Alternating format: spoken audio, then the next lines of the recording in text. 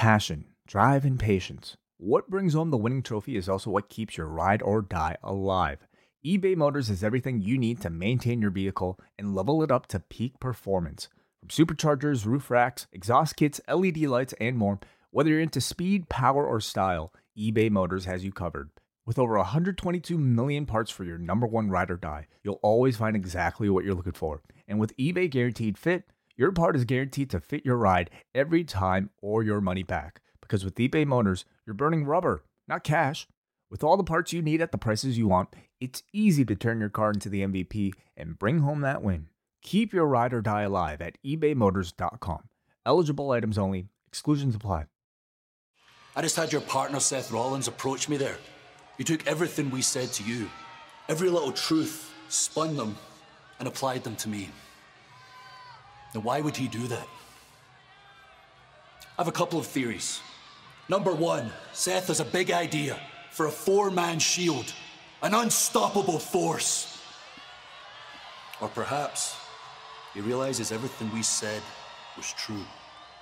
Maybe he and Roman should have texted you more. Maybe they should have checked up on you. Maybe he's looking for a replacement. And maybe I'm just overreacting. It's not like Seth has ever stabbed you in the back before.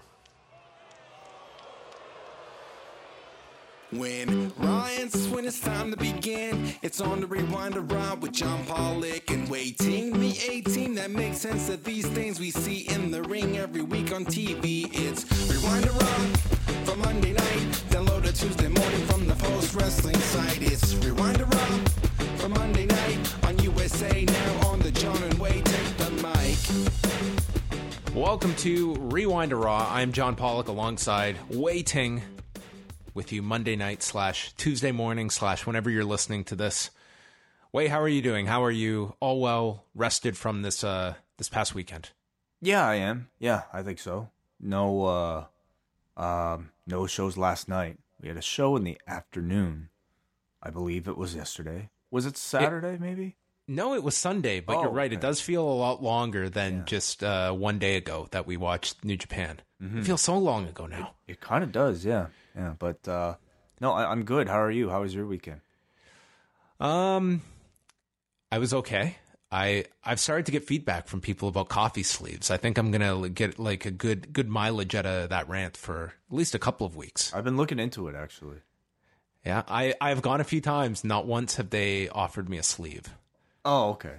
So I'm kind of more aware of it now than ever. So, My new thing is the lack of care that people have out on the sidewalks. You will really notice this way one day when you have a child and you've got to use a stroller, of how many fools are out there on the street aimlessly wandering around, head buried in their phone, like walking straight into you. This will happen all the time. And the amount of people that won't get out of the way for you, like people that will just congregate on the sidewalk. I had to raise my voice at this group that were just blocking the entire sidewalk, and gave the polite, excuse me, then a second, excuse me, and then the third one, excuse me. Oh, I'm sorry. It's like, Jesus. Wow. It's just these kids these days. Just standing on the sidewalk? Yeah, just like a group, just like they? standing there, like blocking it. Like, listen, I have way more of a right to this sidewalk than you do. Just go stand on the grass. Go anywhere. Pick up half of the sidewalk. I'm good. I can maneuver around you, but I can't with your whole pack of friends that are covering both lanes. And believe me, sidewalks, it's 2 lanes. It's not that difficult to figure out, and yet we have not mastered the art of walking at least in Toronto. Well, I mean, I'm totally with you on the sleeves. I don't know if I'm as with you for this getting off of the sidewalk thing that you're trying. Wait a minute. It's loitering. It's just like standing if you're blocking people on the sidewalk. Is that not an issue? Why like, don't what you walk do you do? around them? Wait, I'm telling you, I'm in a stroller here, pushing it down the sidewalk. Oh, okay. And there's a group that are blocking, just chatting away, Right. not moving. The sidewalk is there for moving. Says who? Says me. Well then. Get out of the way. Get out of the way or I won't stop. I'll just keep going. Stroller will win. Trust me. Those things are made for, those things are indestructible. Yeah, really. Sorry to hear that. No. Yeah. Not a big one. No, I'm not really. Not that sorry. So, did you do how was your wedding rehearsal on Sunday? It was good. I mean, I don't know. As good as wedding rehearsals are, I think you just kind of go through all that. I've been to a number of weddings before. I've filmed a number of weddings, so I know kind of right now what to expect. And I'll tell you what's a little kind of confusing is just the person who's getting married has planned a limousine for the bridal party and the groomsmen. And unfortunately, this limousine leaves from a rather far place because this wedding is taking place in a really far place. So, I mean, I'm going with my girlfriend who is not part of the bridal party. Now, I don't know how to negotiate, her being able to go over to one place while I'm supposed to find my way to this pickup point from the limousine. And then I have to figure out how to drop her off at the end. So, in the end, I probably just won't even bother with this limousine. But man, weddings, they're often just a whole lot of hassle is what I'm trying to say. They can be very complex depending on I guess the people. I'm trying to remember the last wedding I've been to. It's been a while. Yeah, they're expensive. Actually, it wasn't. I went to one last month. Oh, okay. It was actually I wasn't involved in the wedding party or anything. Yeah. To be honest, when you're part of the wedding party, it's that's just a whole new world of just issues that you just brought up. And I kind of like to just go, be invited, and just sit at a table, not be part of any of it. Just no pressure. Nothing's on you. Nothing you're responsible for. You just get to show up, go to the open bar, chat, eat, It's kind of just have a good time. That's the best when you especially don't know anybody else there. If it's your wife's friend and you just go to drink and eat. That's the best. Yeah, the one I went to last month had this man, the food setup, I don't know how much was spent on this, but it was so elaborate. Mm-hmm. Just the setup that they had for the appetizers and stuff was something that I could have had my entire dinner just based off of this thing. It was enormous. Yeah. How much money do you give? Sorry, is that too personal? No. The rule of thumb is usually $100 a plate. And then you kind of assess how good of a friend it is. So if it's my wife's friend, she covers it. And then if it's my friend or family, I cover it. Right. So if you ever want to find out how good of a friend you are to John Pollock, just invite him to your wedding. Well, I'll tell you this. It was a long time ago. I went to a friend's wedding, and we got to this place, and as we got there, it was in the middle of nowhere, and we had to pay for parking, and it was $20-25 for parking that I was not expecting at this place. So, you reached into the envelope. That came out of the wedding present. Sorry. Oh my God!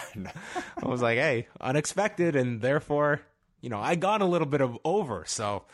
I mean, that is kind of fair. That is kind of fair. I was come on, give us some warning in the invite, okay? Parking is going to not be complimentary or free. I was not expecting this. So, yeah, I didn't feel guilty at all about that. So maybe I should calculate gas. I should calculate my mileage, Yeah, find out how great a friend you are when Wade presents you with a receipt, an invoice at the end of the night saying, okay, well, this wedding set me back. Well... Do you have a figure in mind, as part of the wedding party here? Well, this is a very good friend, so I'm probably gonna go a lot more than I would think, at least 100, and yeah. So, I have a figure in mind. Anyway, I'm not gonna divulge, how much money I'm spending on a friend's wedding. What about a shirt, some stickers, and an enamel pin? Yeah, I'll throw in a post-wrestling T-shirt. How about that? All right. Do I know this friend? Yes, you do. Okay. Well, congratulations to whoever it is. Yeah, I don't know if we can mention his name on this podcast. Understood. Is it when's the wedding? It's this Sunday, right? It is Sunday, yes. Sunday. So I'll be missing the Long Beach show, unfortunately. Yes, you will be missing the Long Beach show, but pinch hitting or pinch speaking for Wei Ting will be our good friend Mike Murray, who was reviewing the last Long Beach show when I wasn't available because we had the head-to-head shows. It was UFC 226 that was going head-to-head with it, the Cormier-Stipe Miocic fight. So Mike is coming back. He'll be joining me on Sunday. We'll be watching it. Should we talk about, in addition to the Sunday show, me and Mike's show will be a free one on Sunday, but leading up to this weekend, Wade, do you want to take us through the post-wrestling schedule? Yeah, we have a big edition of the Double Shot coming out for Cafe members tomorrow. That's, of course, after Rewind to SmackDown. But on this edition of the Double Shot, I'll be bringing back this year's Total Divas reviews. Oh, you watched it. I did watch it. Yes. I mean, I could say I don't know if I'll be reviewing every single episode, but I did at least watch the first one. As well, I wanted to chat briefly about this. I don't know if you happen to catch it, John, but WWE's YouTube channel, they released a mini documentary about Jeff Hardy called The Day of Jeff Hardy, which basically follows Jeff Hardy on his way to the arena during Hell in a Cell, looking at the structure for the first time. So I want to chat quickly about that. Oh, that's very cool. I got into my time machine, and I'm going back 22 years to July 15th, 1996 to review what felt like a mirage, Wade. Like if I was in a desert of 3-hour Raws, seeing this 48-minute episode of Raw appear on my screen was something else. And that's what I'm going to be reviewing. The Raw leading into In Your House International Incident, featuring Sid and his car. That is going to be my review on the Double Shot and sets up our review of International Incident on Friday. On the Cafe, very exciting. What a show. Yeah, what a show. As well, of course, up next, Davey and Braden will be bringing you their review of NXT and also Forever Young, their Mae Young review. And maybe this week joined by Dahlia Black, maybe not, who knows. But tune in to find out. That's on their own feed at Up Next, UPNXT. Yes. So that is all coming out. And then Eggshells. Yes. Eggshells we've got, as well as Rewind Away this week. Eggshells on Saturday will feature Chris Charlton with Jonathan Snowden, who will be chatting about the year 2003. It's a kind of interesting detour Eggshells is taking because now we're getting on MMA people to chat about New Japan Pro Wrestling and the era that was the early 2000s where New Japan just went in quite a different direction. Mm-hmm. Absolutely. So, a lot of cool stuff to check out. And I do want to give a nod to our good pals, Martin Bushby and Benno. Great show last week of the British wrestling experience. Always very thorough. I feel like I'm all up to date on the British scene after listening to those two for an hour. Yeah, as always. Definitely. All right, well, let's go into some of the news from the day. Not too crazy news-wise. The NWA has announced that for their October 31st anniversary card, previously they had announced Tony Schiavone is going to be calling the main event involving Cody Rhodes and Nick Aldis for the NWA title. And then actually it was on Sunday they announced that Jim Cornette is going to be calling the entire show. He's going to be doing color commentary along with Joe Galli, who does the commentary for Championship Wrestling from Hollywood. And this will be airing on Fight TV October the 21st. And they've only announced the one match thus far. And that's going to be happening next month. So Jim Cornette on commentary. Cool. I can't. I guess he would have done some Ring of Honor shows. He did a lot of. Yeah, he did. He was. He did color in Ring of Honor occasionally as kind of in the figurehead role, and then of course in Ohio Valley he was very prominent. And then beyond that you're going to his time working on Raw with Jim Ross, syndicated programming with WWE, and then guest spots on various shows in WCW, NWA. I think Cornette's going to be really, really good. So. Yeah, I'll be honest, I don't know how much of this, the rest of the card I'm really going to be watching outside of the main event, but I mean, I will be checking out, editions of 10 Pounds of Gold leading into it. If there's any mention of some of the undercard on the show, I think I might be curious to check some of that out, but it's clear that they're going for a very nostalgic feeling with the 70th anniversary show, which makes a lot of sense. I'm kind of looking forward to seeing at least how Schiavone and Cornette will be in that main event. Yes, I'm pretty sure that 5 days before this anniversary show, we'll know more than one match. Yeah. So they probably have that going for them. We have some WrestleMania week announcements. Game Changer Wrestling, which is not a promotion designed for Nia Jax to appear for, has announced that their WrestleMania week cards, they're going to be running April 4th, 5th, and 6th in Jersey City at the White Eagle Hall. So at least one promotion that's going to be running in New Jersey as opposed to New York. This, of course, the promotion that for the last 2 years have been running Joey Janela's Spring Break, which has really kind of cemented itself as one of the must-see shows of the weekend. As well, they did Matt Riddle's Bloodsport this past year, which obviously they can't do Matt Riddle's Bloodsport, but I think that's a concept they could continue here, and it sounds like they'll be doing a third show, so possibly a third idea in there as well. They've kind of separated themselves, coming up with really unique ideas for their shows. So I think that they've kind of really done a great job with WrestleMania weekend. Yeah, you wouldn't say they've changed the game, though. Not yet. Yes, not yet. Nor have they won an award for it. I'm very curious to know, when people are going to be making their WrestleMania plans, if people have already been making their WrestleMania plans, because John and I are currently in the process of doing that ourselves, not just booking flights, but really figuring out a place to stay, because a lot of these places still haven't yet been announced. We are kind of just waiting, probably like everybody else, to see where, the hot places should be, because New York is just so spread out. It's not just like, that obvious choice. Yeah, and we know... a lot of promotions, I mean, you're not getting a lot of big announcements. MLW just put out their announcement today that they'd already announced the date, but they're putting tickets on sale October 10th for their television taping that's going to be happening the Thursday night, April 4th, and announcing talent for that, including Low-Key, L.A. Park, Pentagon Jr., Ray Phoenix, Tom Lawler, Conan, and, yeah, amongst the talent they're announcing. But, I mean, typically by this time of the year, you were seeing a lot more kind of everyone trying to get ahead of themselves, because now's the time people are starting to plot out what they're going to be doing, booking hotels, booking tickets to what shows they're going to be seeing. And it seems like this year it's been a little slower, albeit it is September. Moving on here. Did you have a chance, Wei, to see any of the Conor McGregor Khabib Nurmagomedov press conference last Thursday? Yeah, I watched the whole thing.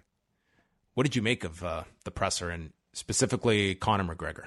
Well, at this point, I mean, I think we all kind of know what to expect when it comes to these Conor McGregor press conferences. And I felt he delivered. It was Conor kind of being just a master antagonist. And, usually you kind of see what the other person has to offer. And as usual, I mean, I wouldn't expect Khabib to put up that big of a fight in that department. And he seemed rather quiet for most of it, whereas Conor was just kind of taking charge. And in fact, I think what really stood out to me the most was how like friendly he was with Dana, and how Dana, like how much he was willing to kind of play along with Conor. In fact, even taking a shot with Conor of his whiskey at one point. So I mean, obviously, I guess, I don't know, favoritism might exist a little bit. Will you ever try some of proper number 12? I hate to give him the satisfaction of, having this advertising work on me, but if I was handed one, I wouldn't turn it down.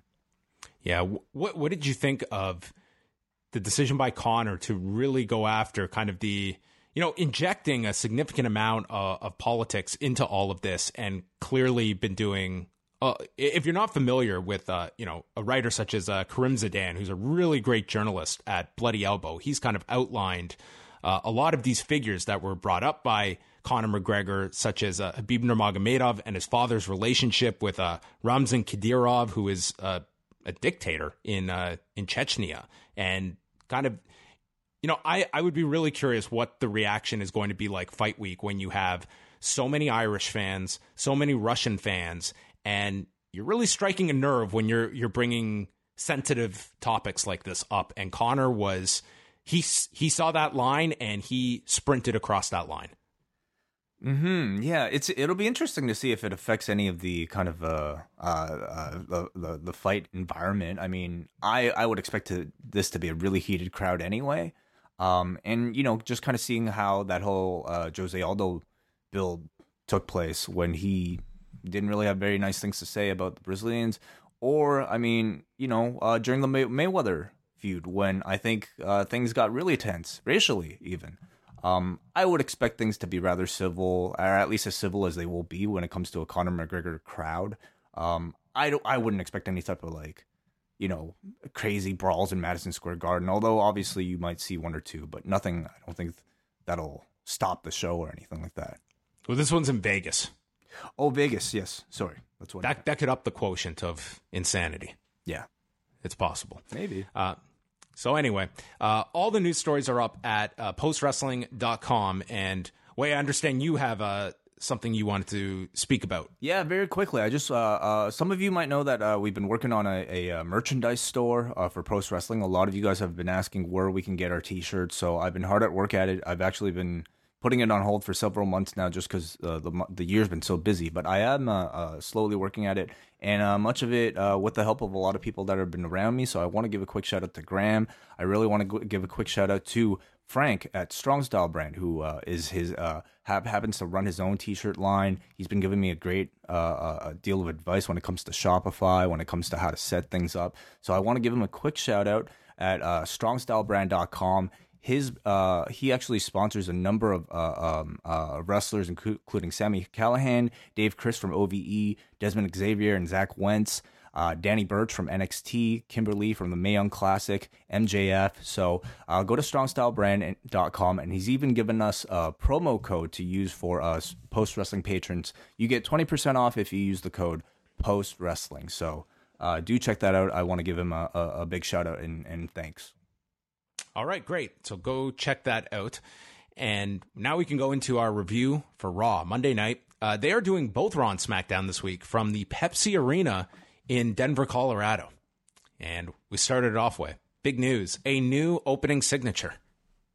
Huge, yeah. I mean, it doesn't feel like the old one's been around for that long, has it? It's been a while. Since they debuted the new logo, perhaps? Yeah.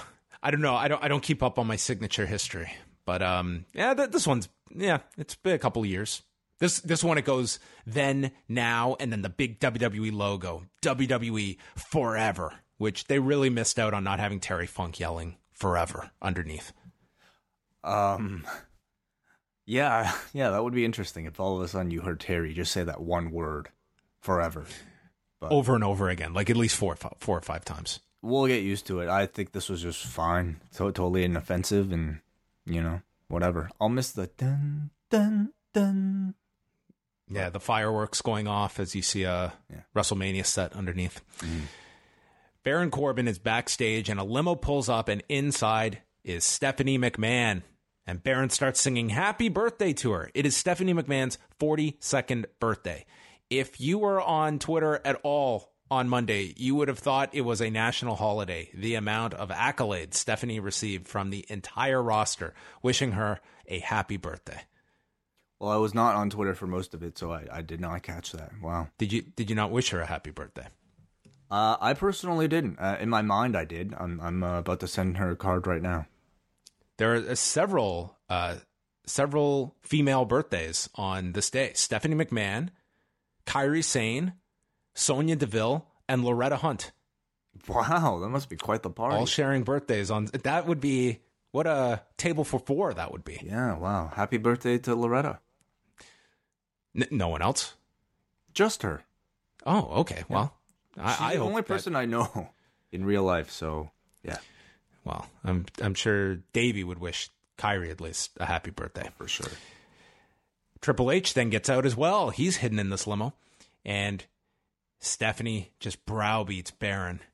She thought he was going to do the job Kurt Angle couldn't, and thought he would be able to lead and make good decisions, and asks, was putting yourself in the WWE title match last week a good decision?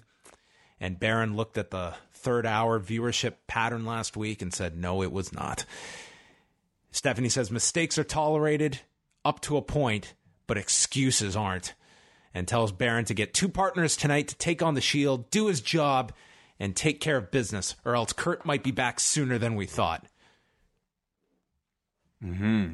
Yeah. Poor Baron. I mean, you almost felt bad for the guy. Well, I mean, I would, except, I mean, at this point, it's just sort of Stephanie's, like, it's pretty much her signature move, isn't it? to talk down to the current GM. The Shield came out, all in their Shield attire. Dean called them the 3 workhorses in the WWE. They've moved from dogs to horses They've seamlessly. evolved. Yeah. Yes. They have lost some battles, but never a war, and here they are still standing. Reigns says that they could read off their resumes, but that would take all day, and he received a lot of boos. I was waiting for Reigns to actually pull out his resume and start reading it. All we have to do is this, and Reigns and Rollins hold up their titles as Dean just stood there like an idiot. He said, "These are the keys to the kingdom. These will change your life." And Rollins calls Braun, Drew, and Dolph jackasses. And Baron Corbin is, earmuffs, children, the world's largest substitute teacher. Burn.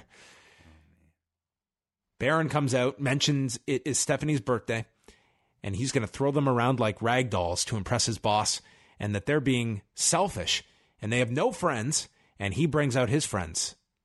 The Dogs of War, who sadly were not once referred to that tonight, so I hope we're not moving on from that moniker.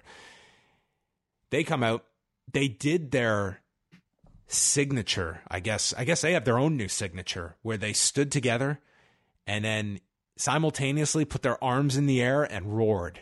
And you have not truly appreciated a roar until you've seen Dolph Ziggler do it next to Braun Strowman. It's quite the visual. I think I'd rather see them bark. The Dogs of War. Yeah. Yes, barking. Braun says that Roman won't be wearing that title for very long. And I was thinking, this title match isn't until November 2nd. That's a long time. Well, you happen to know that because you happen to cover this stuff for a living. I mean, I was just kind of... They were bouncing all over the place between promoting the 6-man at a super show and then this Crown Jewel stuff. There's a lot going on right now. Did you intentionally call it the super show just like... who was it that screwed it up? Braun. I think it was Braun who called it the super show. Yes. Sure I don't blame him, dude. Like, you got so many shows to remember. Can't remember the names of them all. Oh, come on. They should just call them, like, Australia. That's the name of the event. Like, we're going to beat you in Australia.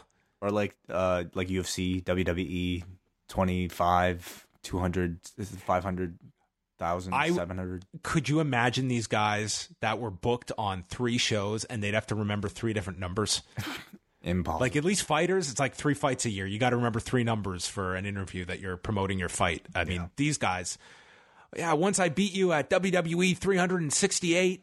Well, tonight it's WWE 365, and then one day when I face you at 370, your title is coming this way, and I'm going to hold on to it until WWE 455 for the new record. Yeah, meanwhile, but I'm first going to challenge you and hopefully win the #1 contendership at SmackDown 1000 first. They try to persuade Dean here, stating that the Shield needs him, but not vice versa. And Dolph starts playing mind games and points out that Dean became WWE champion on his own. He knows how good Dean Ambrose can be, and they have everything. Dean has nothing. And Drew refers to himself as a brutally honest individual. I say it like it is. I always hate when people refer to themselves like that. Drew says that Dean pushed him to the limit last week. He was lucky to get the victory. Roman and Seth don't appreciate him, and they probably call him Disposable Dean behind his back. Like, yeah, I'm sure what these 2 grown men call this man behind his back is, hey, remember when we were out with Disposable Dean tonight, Roman? God. Well, they do call Baron Corbin the substitute teacher, so... Yeah, maybe you're right. Maybe Seth does use alliteration as his... insults off camera. They compare Seth's friendship to Jason Jordan, how he just dropped him, and then state that if Dean joins them, the IC title would be his. Reigns tells them to shut up. People didn't pay you to bump your gums. And they tease a fight. Baron stops them because tonight Ziggler and Drew are defending their tag titles, and they're going to spoil the Shield's reunion. So Baron has to go find 2 partners tonight. And that was our opening segment here with the tease of whether the dogs could get into the mind of one of the hounds. Or the horses, you mean? I guess. Could the horse be led to water? Okay, yes. That's probably what they titled this show on the network. I like the story a lot of the heels trying to drive some dissent between the Shield, but by using Dean as the only man without a belt, I think it's a visual that I think stands out, and I'm glad the writers are kind of using it to drive some story. I think Roman and Seth holding their titles up, it was a really subtle visual to the story they were about to tell. I like that because it was what I thought immediately, and it was... Yeah, and this was a good attempt at a show-long story to at least tease something at the end. I think Dolph and Drew continue to stand out as great talkers on this show. They continue to impress. The Shield, on the other hand, I think Rollins is just so lame when he speaks as a babyface. I mean, even as a heel. But man, I don't know if it's the writing or if it's his delivery or probably a combination of both. But just terrible lines. In Roman, I think, this was not a supportive Roman Reigns crowd, but I didn't think Roman really said anything to win this crowd back either. I mean, at this point, I wouldn't even expect him to be able to. But the thing is, in ring, they're totally accepted, so it almost doesn't matter that much. Yeah, if you want to know if it's bad writing or not, use The Rock. You should not, because The Rock is an outlier. Use Steve Austin, okay? In Steve Austin's voice. Yeah. Say, God damn. This guy's the world's largest substitute teacher. No, that sounds awful. Would not work. No, it wouldn't. So, I think that's bad writing. Yeah. Backstage, Finn Balor is hugging with Bayley. They are partners in the Mixed Match Challenge, and therefore they're best buddies for the next 2 months. Finn Balor took on Jinder Mahal. We had just an army of people at ringside. We had Bayley in Balor's corner. Jinder had Sunil and Alicia Fox, team Mahalisha. That's right. Mahalisha. And, wouldn't you know, Renee Young outing herself as a Rewind to Raw listener, taking my Ashanti joke. Oh, yes. Did you hear this? She said that Alicia Fox thought that Shanti was a reference to the singer Ashanti. I forgot you made that joke first, but you deserve all the credit. Hello, Renee. 100% Renee. She can have it. It's fine. Mahal goes to the floor, took a tope con hero, and Michael Cole noted Balor is rolling as we went to break. Came back. They continued here. Balor came back with a sling blade. He went for the running drop kick, but Sunil grabbed him by the leg. And then Bayley came and tripped Jinder. This got a big pop. Fox and Sunil got into an argument. Fox then confronted Bayley. Fox knocked her down, and then we got the weakest Bayley to belly in history as she just took Sunil down to the floor. This was hardly there was no rotation here. This was quite the awkward Bayley to belly, and Balor got a roll up, the babyface with the distraction victory at 9:50 over Jinder. I thought this was a really basic layout of a match, almost ridiculously basic, something you would see Cyndi Lauper, be a part of in the 80s. And I thought it totally worked with this crowd. The audience seemed really into it. This match to me felt very much like the same vibe that the Mixed Match Challenge matches had last week. It's just fun. Felt kind of like a house show, and I thought this captured that. Bayley hugged Balor as they celebrated, and then Jinder was upset with Sunil, tossed him to the ground. Both Jinder and Alicia were upset with Sunil, and then Jinder starts meditating, and they all sat and said Shanti, and they just cut away from this immediately. They didn't even keep the camera on them for the meditation spot. Yeah, they were just done. Yeah, I don't know if any of that really worked all that well. I think whatever punchline that was supposed to be there wasn't really communicated, at least to me. Again, they're a team that I feel is put together on paper, with a lot of comedic potential. You have the crazy girl, and then you have the meditative peace guy. But I feel like they've kind of really yet to live up to any of that potential so far. All right, everybody buckle up. We went to our next match. Natalya and the Bella Twins against the Riot Squad. The only reason why anyone's listening to this. Well, you're in for a doozy. This was supposed to be a singles match. This was supposed to be Brie Bella versus Ruby Riot. They announced this on the weekend. They announced this on the weekend, Saturday. They had this well in advance. Okay, then today, they changed it. That explains why they gave Brie so much of the match. I guess so. So anyway, it was changed. They mentioned Ronda Rousey is on a publicity tour, therefore she is not here tonight. Liv Morgan was in earlier, and Michael Cole said that she identifies herself as a juvenile delinquent. I don't know if anyone identifies himself as, but I guess Liv does. So then Brie is in. And then she clearly was listening to our show on Sunday, another listener, and hearing about this Yuji Nagata with his it kicks. It's like, you know what?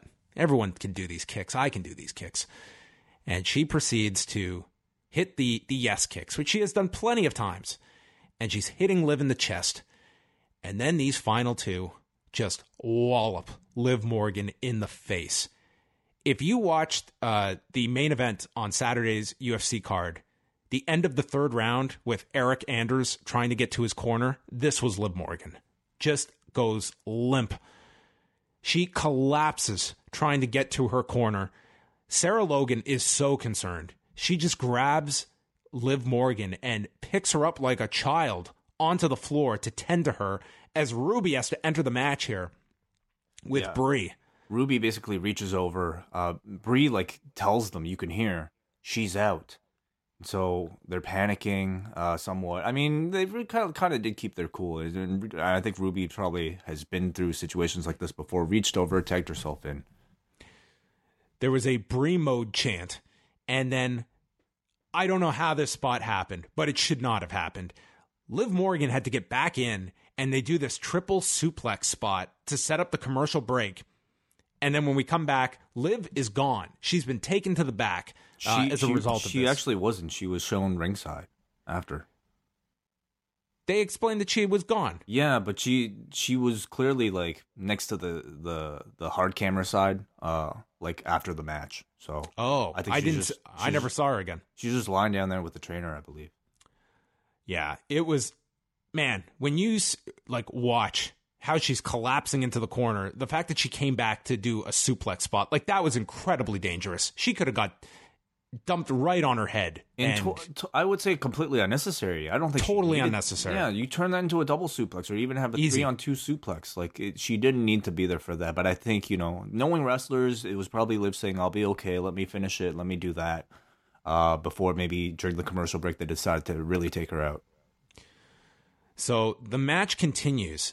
There was another spot where Logan catapulted Brie and she nailed Ruby with this forearm on the apron. Mm-hmm. And they continued until Brie finally tagged in Natalya. Natalya and Logan actually had a decent interaction here, but everyone was concerned about Liv Morgan here. They eventually got to the finish when there was a blind tag from Ruby when Natalya had the sharpshooter applied. Ruby super kicked Natalya, riot kick to end this match, thankfully. This was just a mess. It was a mess. There was a lot going on here. I think a lot of people probably having to improvise and be somewhat flustered at first of all, somebody being knocked right out or close to it in Liv Morgan.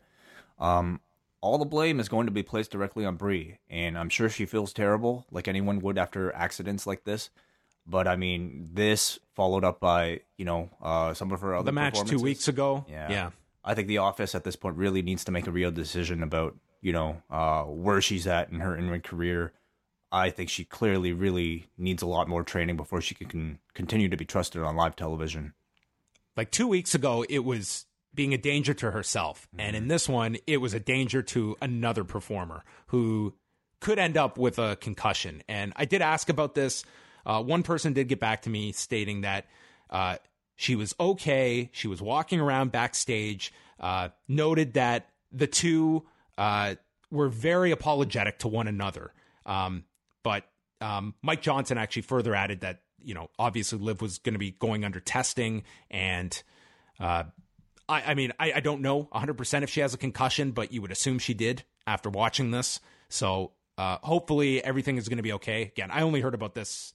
I got the update 90 minutes after the match. So, much like the Alexa Bliss situation where she seemed okay last Monday, Tuesday, it's a different story. So if we hear any update on Tuesday, we will certainly relay that over. But she was at least sounded like she was walking around backstage. So that's a good sign. But when you watch this, it was very concerning.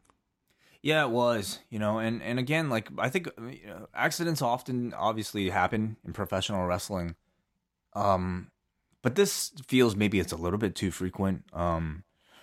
And yeah, I just feel like if this was somebody, trying out, for instance, in the Mae Young Classic, that person would not be brought back, much less be put in, some very high position storylines. And, Bree's done okay, I would say, in some of those mixed tags. All that stuff, she's been okay. But like in these situations, I don't know. I think some real time to like improve her skill is required. Yeah, and I think also, like, not to, just harp on things here. I don't know how she's allowed back in that. I'm talking about Liv Morgan, back in that ring for that final spot after you saw the state she was in, and sending her in there for a spot where she's going over for a suplex. I just don't know how there's someone at ringside that allows her back into the ring for a spot. Well, by old standards, that would be completely tame. She would have been expected to finish that match probably, but by 2018, not today. Yeah, by 2018 WWE standards, that did surprise me a little bit. Afterwards, there was a tweet from Brie who wrote, "Every match on Raw is an opportunity for us to entertain our fans. Our intentions as WWE superstars is to win the match, never injure our opponents. Thinking about Liv Morgan tonight." So, we will keep you updated if there's any more news on Tuesday. Then our next segment was the Connor's Cure presentation. And before this segment, for the live crowd, Triple H had the whole crowd sing happy birthday to Stephanie, including getting the cameramen to sing. Nice. Cool. Yeah. Then we went through this segment. The whole roster was brought out on the stage. Stephanie and Triple H are in the ring. They announce all the money they've raised for Connor's Cure since launching it, what they've done. And they have a new tag team partner, Hyundai, the car company. And we have... Hyundai or Hyundai? Hyundai. Hyundai? I don't know. I'm not sure. God, I don't know. The car company. They drove the car out, and two kids who are fighting pediatric cancer, they come out, they're brought into the ring, and we have a rep from the Hope on Wheels campaign, I guess. They present championships to the two kids, and cars. And I guess they're getting cars, maybe? No. They are also donating $200,000 to Connor's Cure. And if there was one line in this that was like just too much, it was this rep saying to the crowd, "Let's all give a round of applause for the WWE." It's like, it's not what these things should be about. And that's what a lot of this segment was. I really try to bite my tongue through a lot of these. I do, believe me, I understand the good that a lot of this does. And maybe to raise awareness and money, you do have to be putting a spotlight on yourselves to this level. Yeah, but it wouldn't be Triple H and still, Stephanie. It wouldn't be Triple H and Stephanie in this if that was purely the case. It was that. It was like the over focusing on like this goddamn car. Like, I'm not saying the idea of like what they're raising money for, John, but this is a car ad. It's a car ad I'm watching. Philanthropy is the new entrepreneurship, or whatever her tweet was. Yes, yes, that's Stephanie line. So that's what this was. Of course, yeah, yeah. But granted, like, is it better that they don't do anything and kids don't get charities don't get money? No, like, it has to be mutual benefit. But this is what it is. I skipped through most of it. Backstage, Dean is looking very sad, and Dolph walks up to him.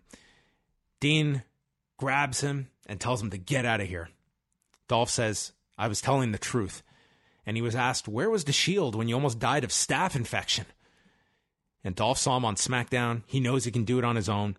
And he said that you have to give us the signal, and we'll do all the rest tonight. And he left Dean to contemplate what he was going to do tonight. Mm-hmm. Insert promo from Bobby Roode and Chad Gable. Gable says if he gets into trouble, he will ask himself, WWBRD. Yeah, what would Brad Rangans do? No, what would Bobby Roode do? And the answer is be glorious. Mm-hmm. Roode's role was just a smile. Well, he couldn't even figure out what BR stood for. No.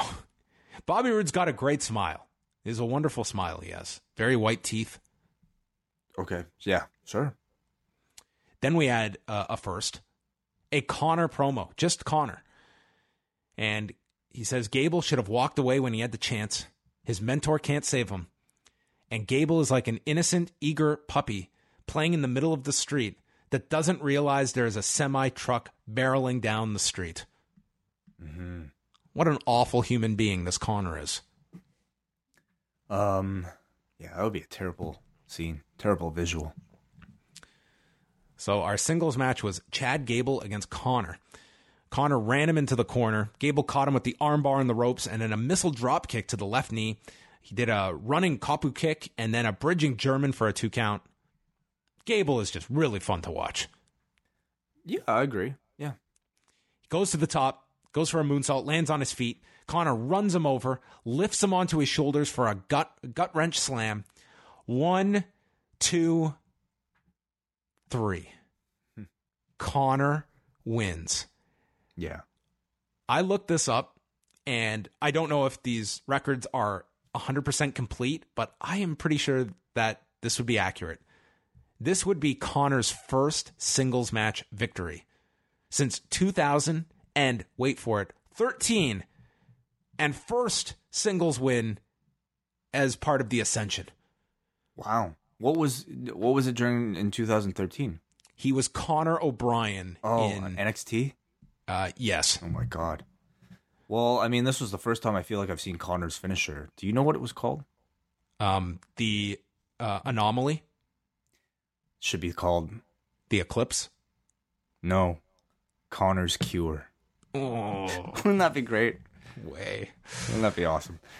Anyway, well, I think they had to have him win because they needed to build to this tag match somehow. Like, you can't have Gable beat both of them. Although, like, you would expect the guy to at least cheat to win or something, and he didn't really do that. But I guess the story is Gable can beat Victor, but he can't beat Conor.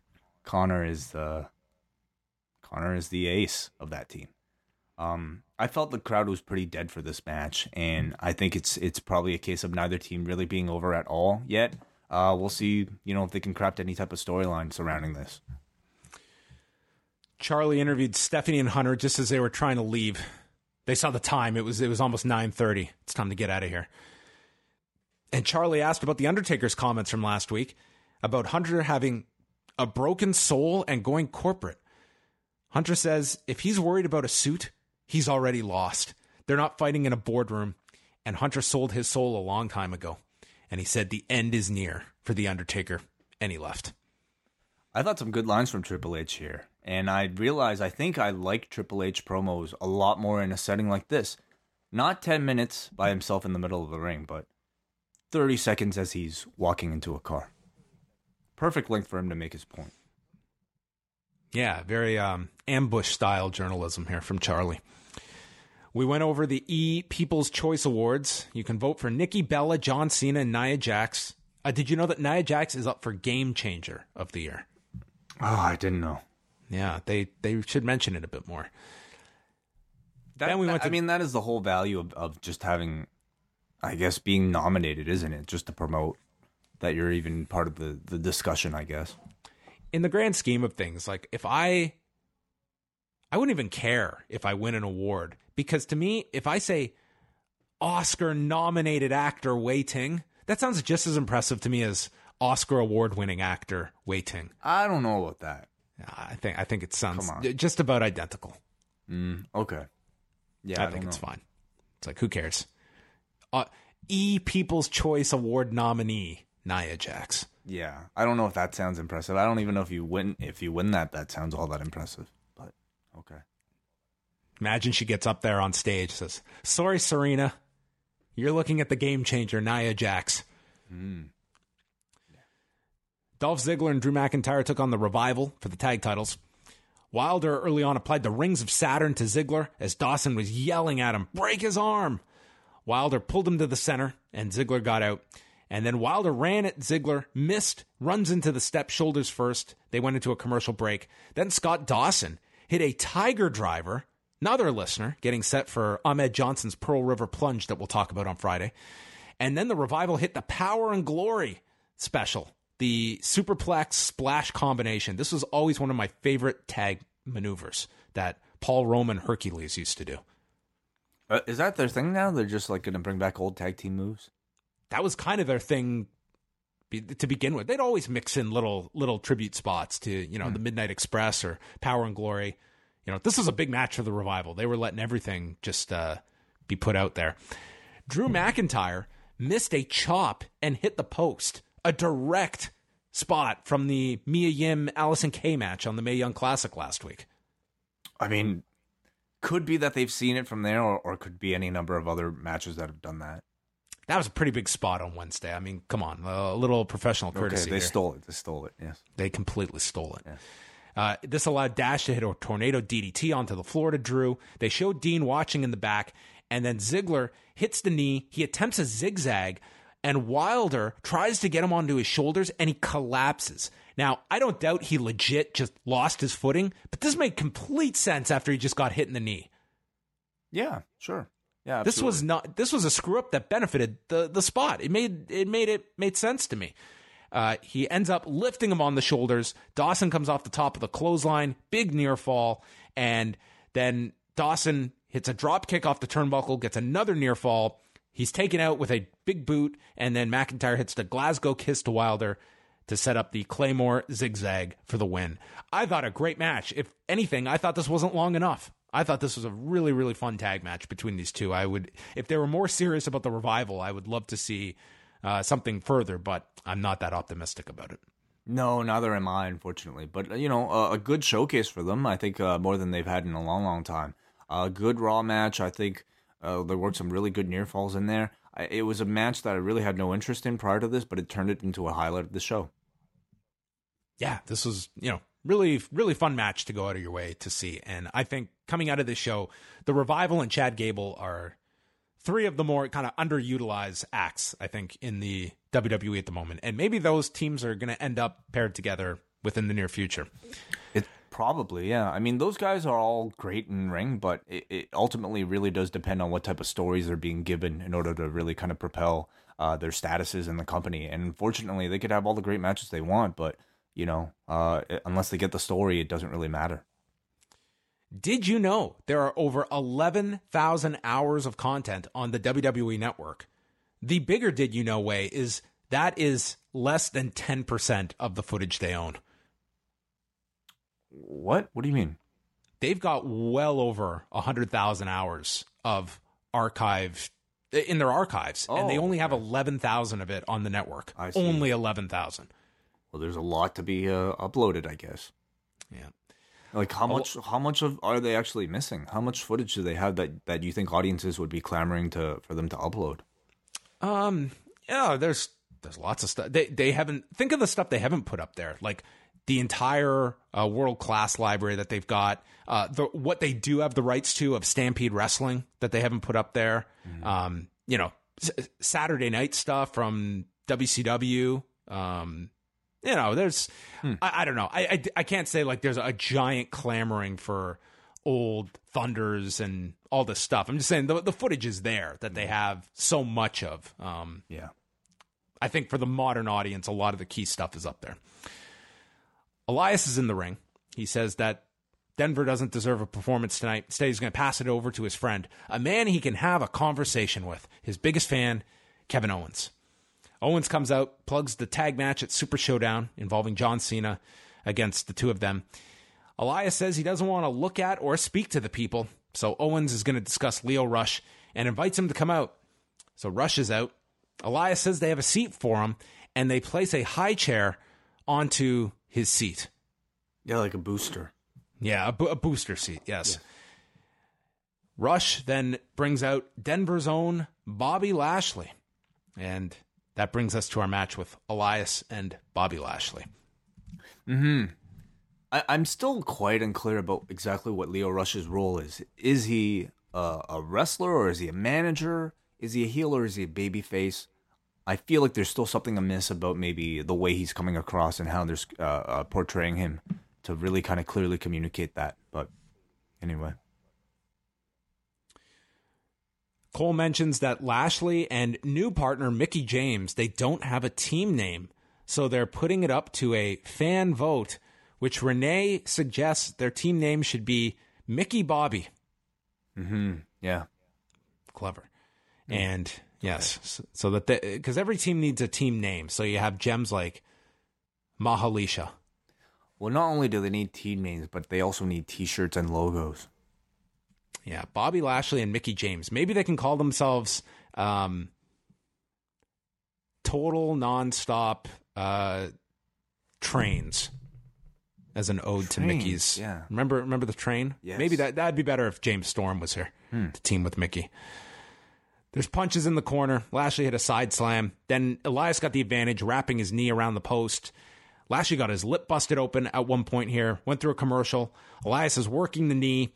Owens then runs after Lio Rush, and I bet you Kevin Owens is enjoying this, that he's gone from being the punching bag who's got a bump for Braun Strowman to the guy that his big spot is chasing after Lio Rush and just can't get his hands on him. So that's the spots they do now, is just Kevin Owens runs after Lio Rush and can't get a hold of him as he does his flips off the barricade and such. And then Owens ran around the ring, and Lashley was laying there on the floor, and Owens like tripped over him, and this caused a DQ.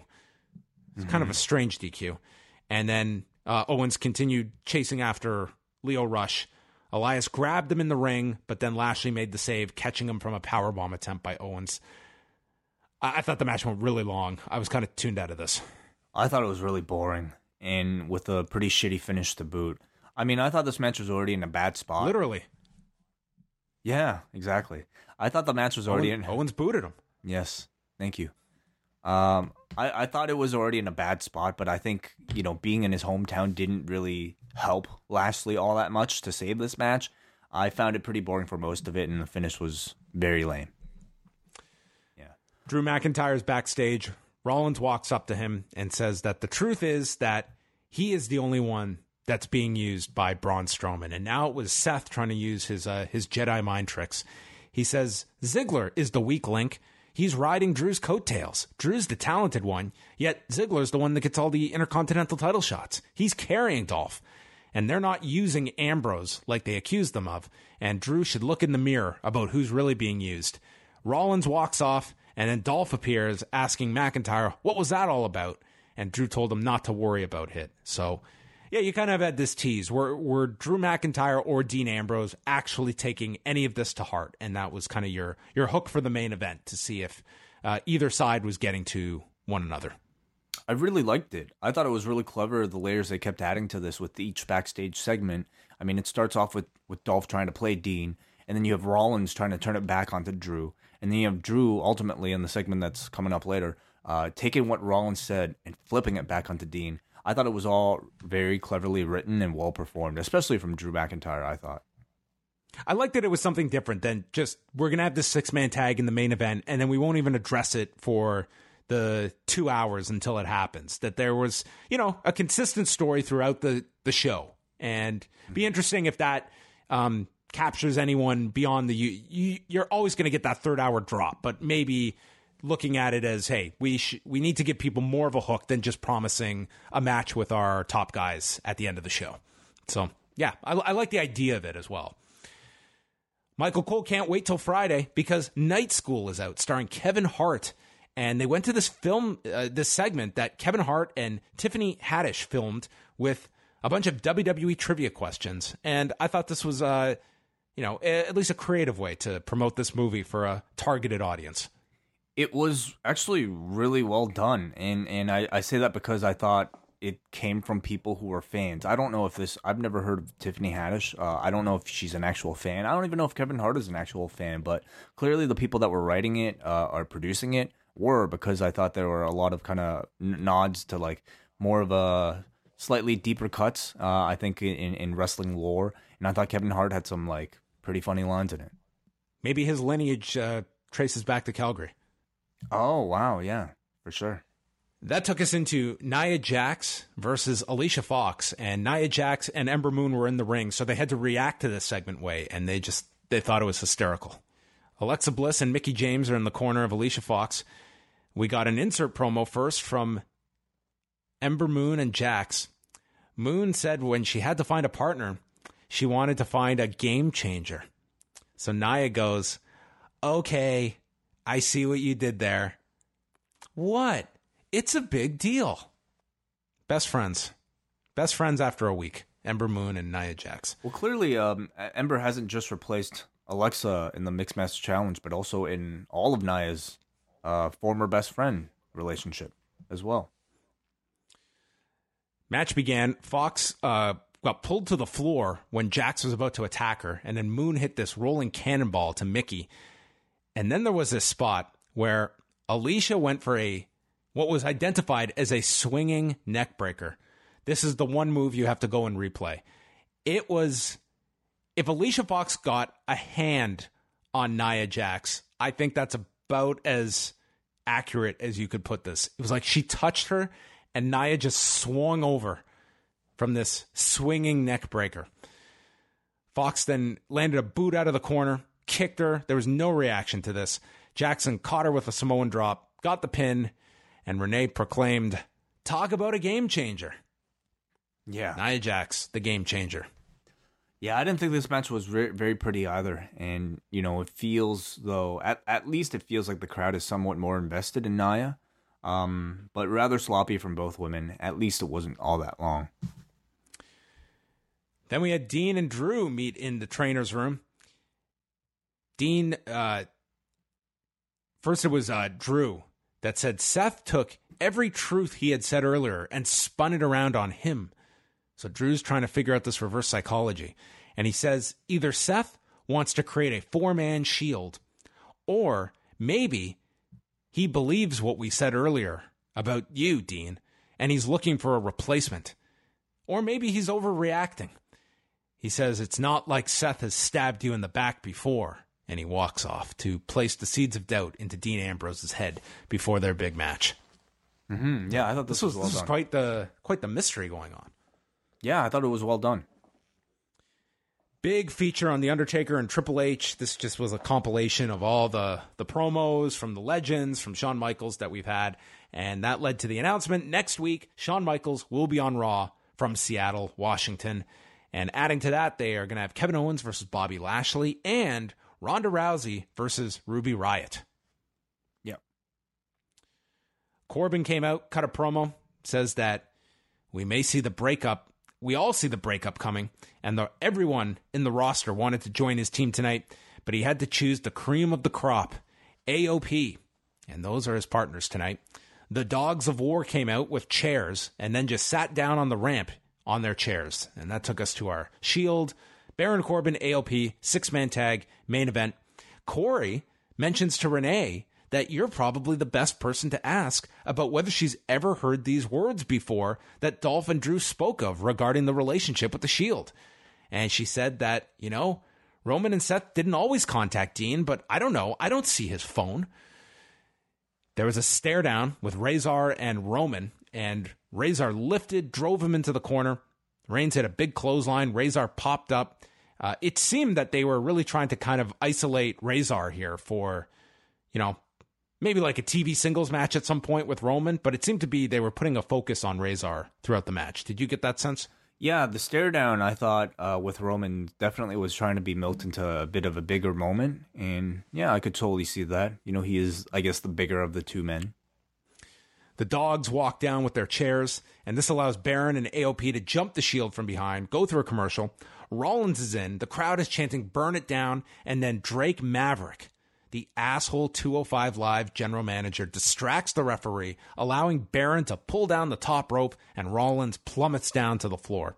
They had the heat on Rollins for a long period of time, went for a tag to Dean. Akam pulled him off the apron to prevent the tag, and they continued the attack. Deep 6 for a 2 count. Then he ducked a strike from Corbin, tagging in Dean, and after all the drama, Ambrose just attacks Corbin. Akam drops him off the top. He blocks the end of days, but then comes back with his elbow drop. Reigns comes in, stops the last chapter, hits a Superman punch. Pretty frenetic pace here at the end. There was a stomp delivered to Baron Corbin. Suicide dive by Rollins. He was running wild. And then the Dirty Deeds was hit to Corbin. He tags Reigns. Ambrose dives to the floor, and Reigns hits the big spear, pinning Corbin, and they win. Reigns and Rollins hug together while Dean is on the floor by himself. And the announcers are trying to play up that they're not thinking about Dean. And the crowd is chanting Shield, which, believe me, is not an easy chant. And he's right in the middle on the ramp. He looks up at the dogs of war on the ramp and then his teammates in the ring. He looks back and forth. Which way is he going to side? And he goes into the ring. And as Graves puts it best, Ambrose, Rollins, and Reigns fist together. Yeah. It was a satisfying one. Yeah. I thought this was a good match. I thought a really great close in particular with all three Shield members executing their big spots. Overall, I thought it was a great showcase. I thought for AOP. I did enjoy it. Best match of Baron Corbin's career, maybe. I mean, he was also in some of those like 6-mans on SmackDown that were pretty decent, but on Raw, yeah, I could see that. Yeah, the 6-man was very good. The tag match, very, very good stuff on Raw.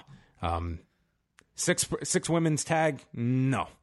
Yeah, I mean, I did enjoy the show-long storyline with Dean Ambrose. I think teasing, at least sowing the seeds for a potential turn in the future. I thought that was all done really well. I can't say much of the rest of the show was all that great to me. I mean, yeah, some of the wrestling was pretty bad. I'm trying to think now, even like what stories might have really been interesting. Like Triple H and Taker, I thought that feud really kind of was reserved for like a recap video this week. And just a whole lot of undercard stuff I really don't care that much about. I mean, Revival had a good match with the Ziggler and McIntyre, but that's not really leading to another story. Lashley and Lio Rush was, okay, but the match I thought sucked. Yeah, really, I would just say the main event, if you care that much. But beyond that, I don't know if I enjoyed this episode of Raw. I don't think I did. My expectations, if I get 2 good matches, which I thought we did, I think that's usually a better Raw than usual. But I'm with like that. To me is just, that's so ingrained in me that Raw is going to be. So you're spending 3 hours for potentially 2 matches. Yeah, that's every week, Way. Yeah. I feel like every week it's 65% of the show is very, very disposable. It's these segments that go on forever that I'm never going to think of again in my life. Mm-hmm. I've just learned to kind of accept that is most episodes of Raw. Yeah. But anyway, that was the show. What did everyone vote on this one for? This will be an interesting one. 0 to 10. Do you think it got a passing grade, Way, or a fail? I'm gonna say fail. Okay. I'm gonna say it's at least a 4. A 4.14. So we're both right. It was over 4, but still a fail. Terry from Colorado. Very glad I did not make the trip to see this one live. Better show than last week, but too much boring Corbin in the main event. Felt so bad for Liv. She took a shot to the face. Shocker of the night was seeing Brodus Clay on the preview for the Purge show. P.S. guys, don't let anyone in the feedback try to break you two up. Who's been doing that? They're referring to, I guess, Raw's theme tonight. Oh, got it, yes. Chris from Melbourne, Australia. 11 days from Super Showdown, and I didn't think I could be any less excited. Well, tonight proved me wrong. Apart from the overuse of promo packages because they are trying to promote way too much at once, the only thing that stood out was I'm not going to see any Raw Championships defended in Melbourne for a WrestleMania price level ticket. Honestly, this was the same paint-by-numbers Raw we get most weeks. Only saving grace was seeing WWE use their airtime for a charity. As someone who has sadly seen a loved one lose their battle to cancer, it makes me happy to see big companies care, even if said charity has a questionable background. 1 Corbin main event out of 10. We go on next to Ari from Montreal. I did like the subtle hint at the beginning when Rollins and Roman raised their titles and Dean just stood there. Although I really don't like Ziggler, he did make valid points, and Dean not having a title is an interesting way to fuel his eventual heel turn. However, like always, WWE hammered that point throughout the show to its audience, which can be annoying. Still a good opening segment. The pop for Bayley tripping up Jinder kind of shocked me. I thought people were not interested in her anymore. All I could look at the end of the match was that spit that was on Jinder's lip. Not a way to pass germs like Archer's water spit, but still gross. Michael Cole said that video is what the Riot Squad is all about. So what are they all about? They have no idea why they are together or their point of rioting. What does a car company have to do with the fight of pediatric cancer? Tag match is great and was actually sold on for the near falls. And how is Alicia Fox still employed by WWE? One of the mysteries of life, I suppose. He has a question. What happens first? Dean's heel turn and possibly him joining the Dogs of War, or McIntyre leaving the Dogs of War? I would not necessarily expect Dean to join the Dogs of War. I think both these teams probably continue beyond this feud. Do you think by teasing it tonight that they are going to put off Dean turning for a while? Like, they've kind of introduced this now. It would seem something that I think you can do it eventually. Mm-hmm. And these are kind of like the seeds that have been planted, but they should probably wait to do it when the timing is right. And I don't know if the timing is right now. No, I think the timing would probably be best during the Mania run, either after Rumble or something like that, so that it's still somewhat fresh. I think this tease is probably just to set it up for sometime beyond this year. My guess. We got MJ from NJ who says, I came to see feedback before deciding if I wanted to start Raw after work around 11:15 p.m. The results of the poll with 4 people voting was 2.25. Now, as I post this, 8 people, and it's only around 3.38. I'm pretty sure I enjoy watching the votes come in more than a Raw rating, more on a Raw rating than a U.S. congressional election. Anyway, very grateful for your reviews. Going to watch Conor McGregor Fitzpatrick try to lead a team to glory. So we had no feedback here from MJ about Raw, but nonetheless. All right, let us continue here. I used to look forward to Raw, but now mostly it just plays in the background while I'm doing something else. The Kevin Owens Show has potential to be a good weekly segment if they stick to it. Question about Drake Maverick. I really don't follow 205 Live, but I thought he was a babyface general manager. He is. Yes, he is. Has he turned on 205, or do you think he will be replaced eventually as GM? No, I think he's just going to be 2 completely different people on Monday and Tuesday nights, because what he does on Monday night in his personal time is his business. That's the explanation we've been given. I personally would expect him to be off at 205 Live, in the near future. I don't think he's needed as on that show. I think he has probably bigger value to provide, being a mouthpiece for AOP, and yeah. The problem is he's not even that. He's not even a mouthpiece. I know. They really haven't done. Although, like, if you watch like some of their stuff online, they've done like videos on .com. Like, sometimes we ask, oh man, so-and-so didn't get TV airtime. Well, usually it means that they might have something on .com. So if you care to see maybe what they're working on, you can do that. But I mean, and eventually I expect him to obviously have a bigger role for the two of them. We got a Jay from Colorado who says, I attended the show live. Just a few notes. Liv Morgan was hurt. Really hurt. She initially just fell off to the side and sat with the trainer, but after the match she was carried off by the Riot Squad through the back by the Timekeepers area. She looked really rough and was stumbling around. Oh, maybe she was in the back then. Maybe I'm mistaken. Well, the Timekeepers area, that is ringside, isn't it? Yep. The crowd was really behind the revival. Everyone was popping loud, and we even got an awesome chant. Definitely the highlight for me match-wise. The crowd was also really behind Lashley, and I was impressed at how he clicked with everyone. Lots of commercial breaks and downtime frustrated the crowd, and at one point we had a "Please do something" chant.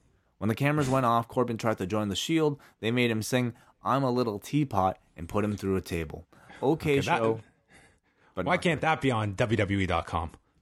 Oh, yeah. I mean, I'm sure they have quite the collection of, post Raw going off the air moments. All right. From Dubs. Probably a bad show. I skipped over a lot of it. I hope my blue tongue girl is okay. Okay, he's referring to Liv Morgan. That was a rough few minutes for her out there.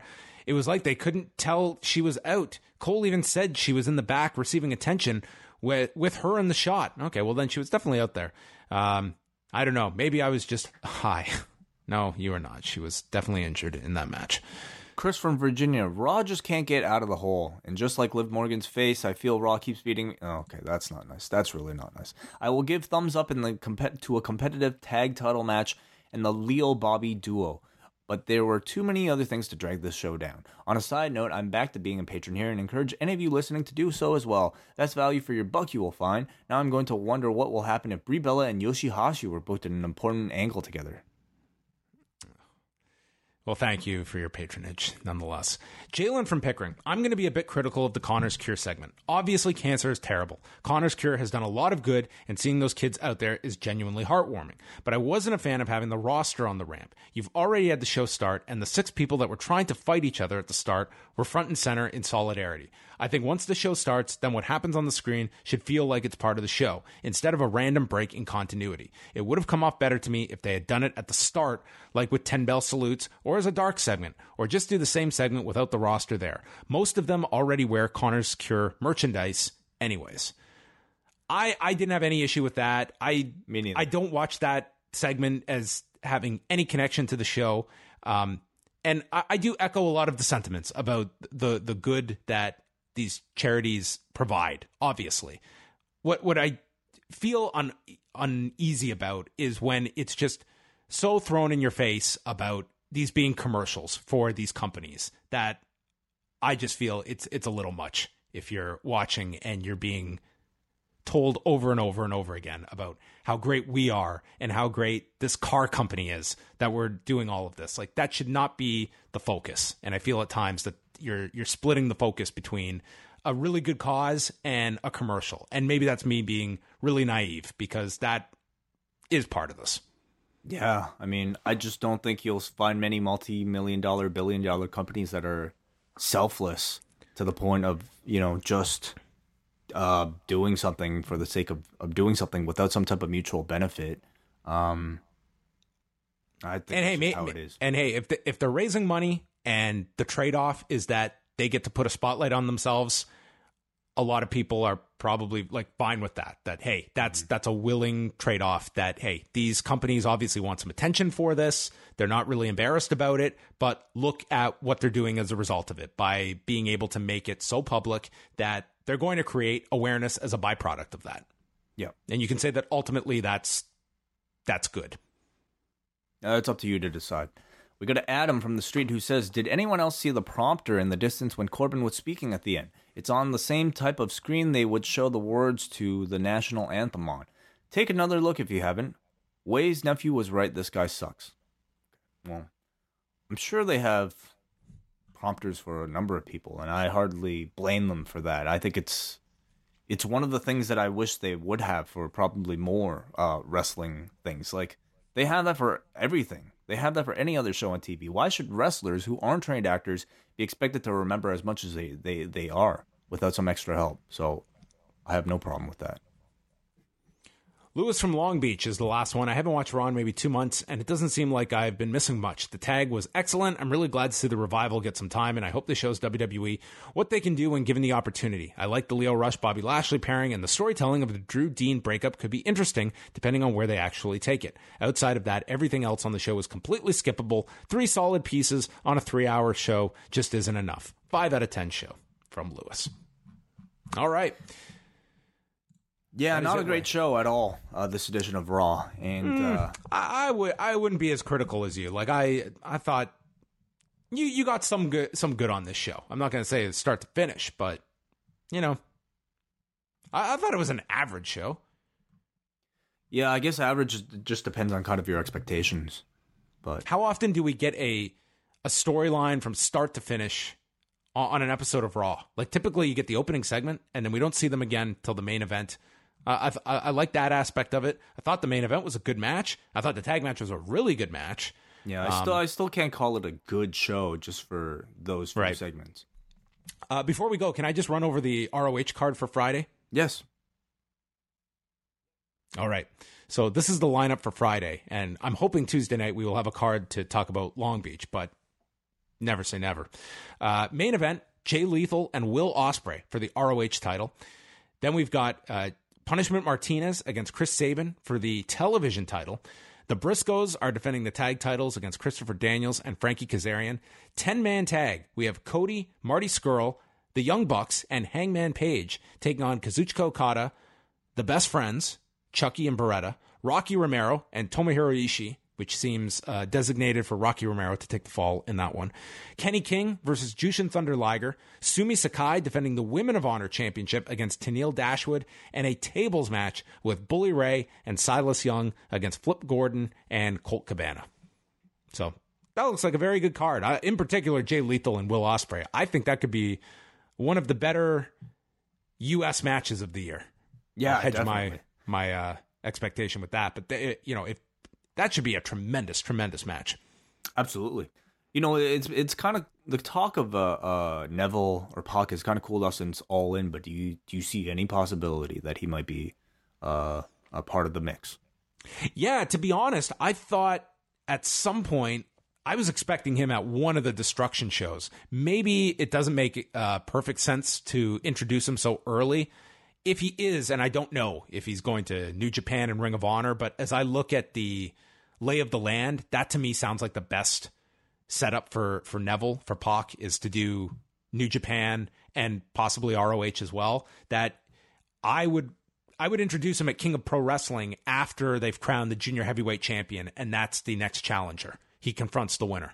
Right. So, I'm not expecting him on Friday, but at the same token, it wouldn't stun me either.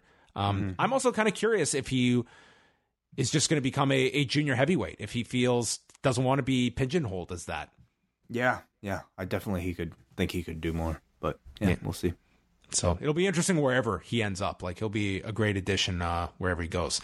We will have coverage of that on the site Friday night. Looking forward to that. Tomorrow night, we'll be back with Rewind to SmackDown. We will review that show. Wei, you will be watching the Mixed Match Challenge? Yes, I will. All right. So Wei will be reviewing that. And then the Double Shot as well. You can sign up, postwrestlingcafe.com, if you have not already. And I know so many of you already have. That will be dropping late Tuesday night as well, with reviews of Total Divas, Wei's review of the Jeff Hardy feature the WWE has put out, and my July 1996 review of Raw. Have you started International Incident yet? No, I haven't. No. It's a very quick watch. Oh, really? How quick? It's under 2 hours. Oh, awesome. Maybe I'll do it tonight.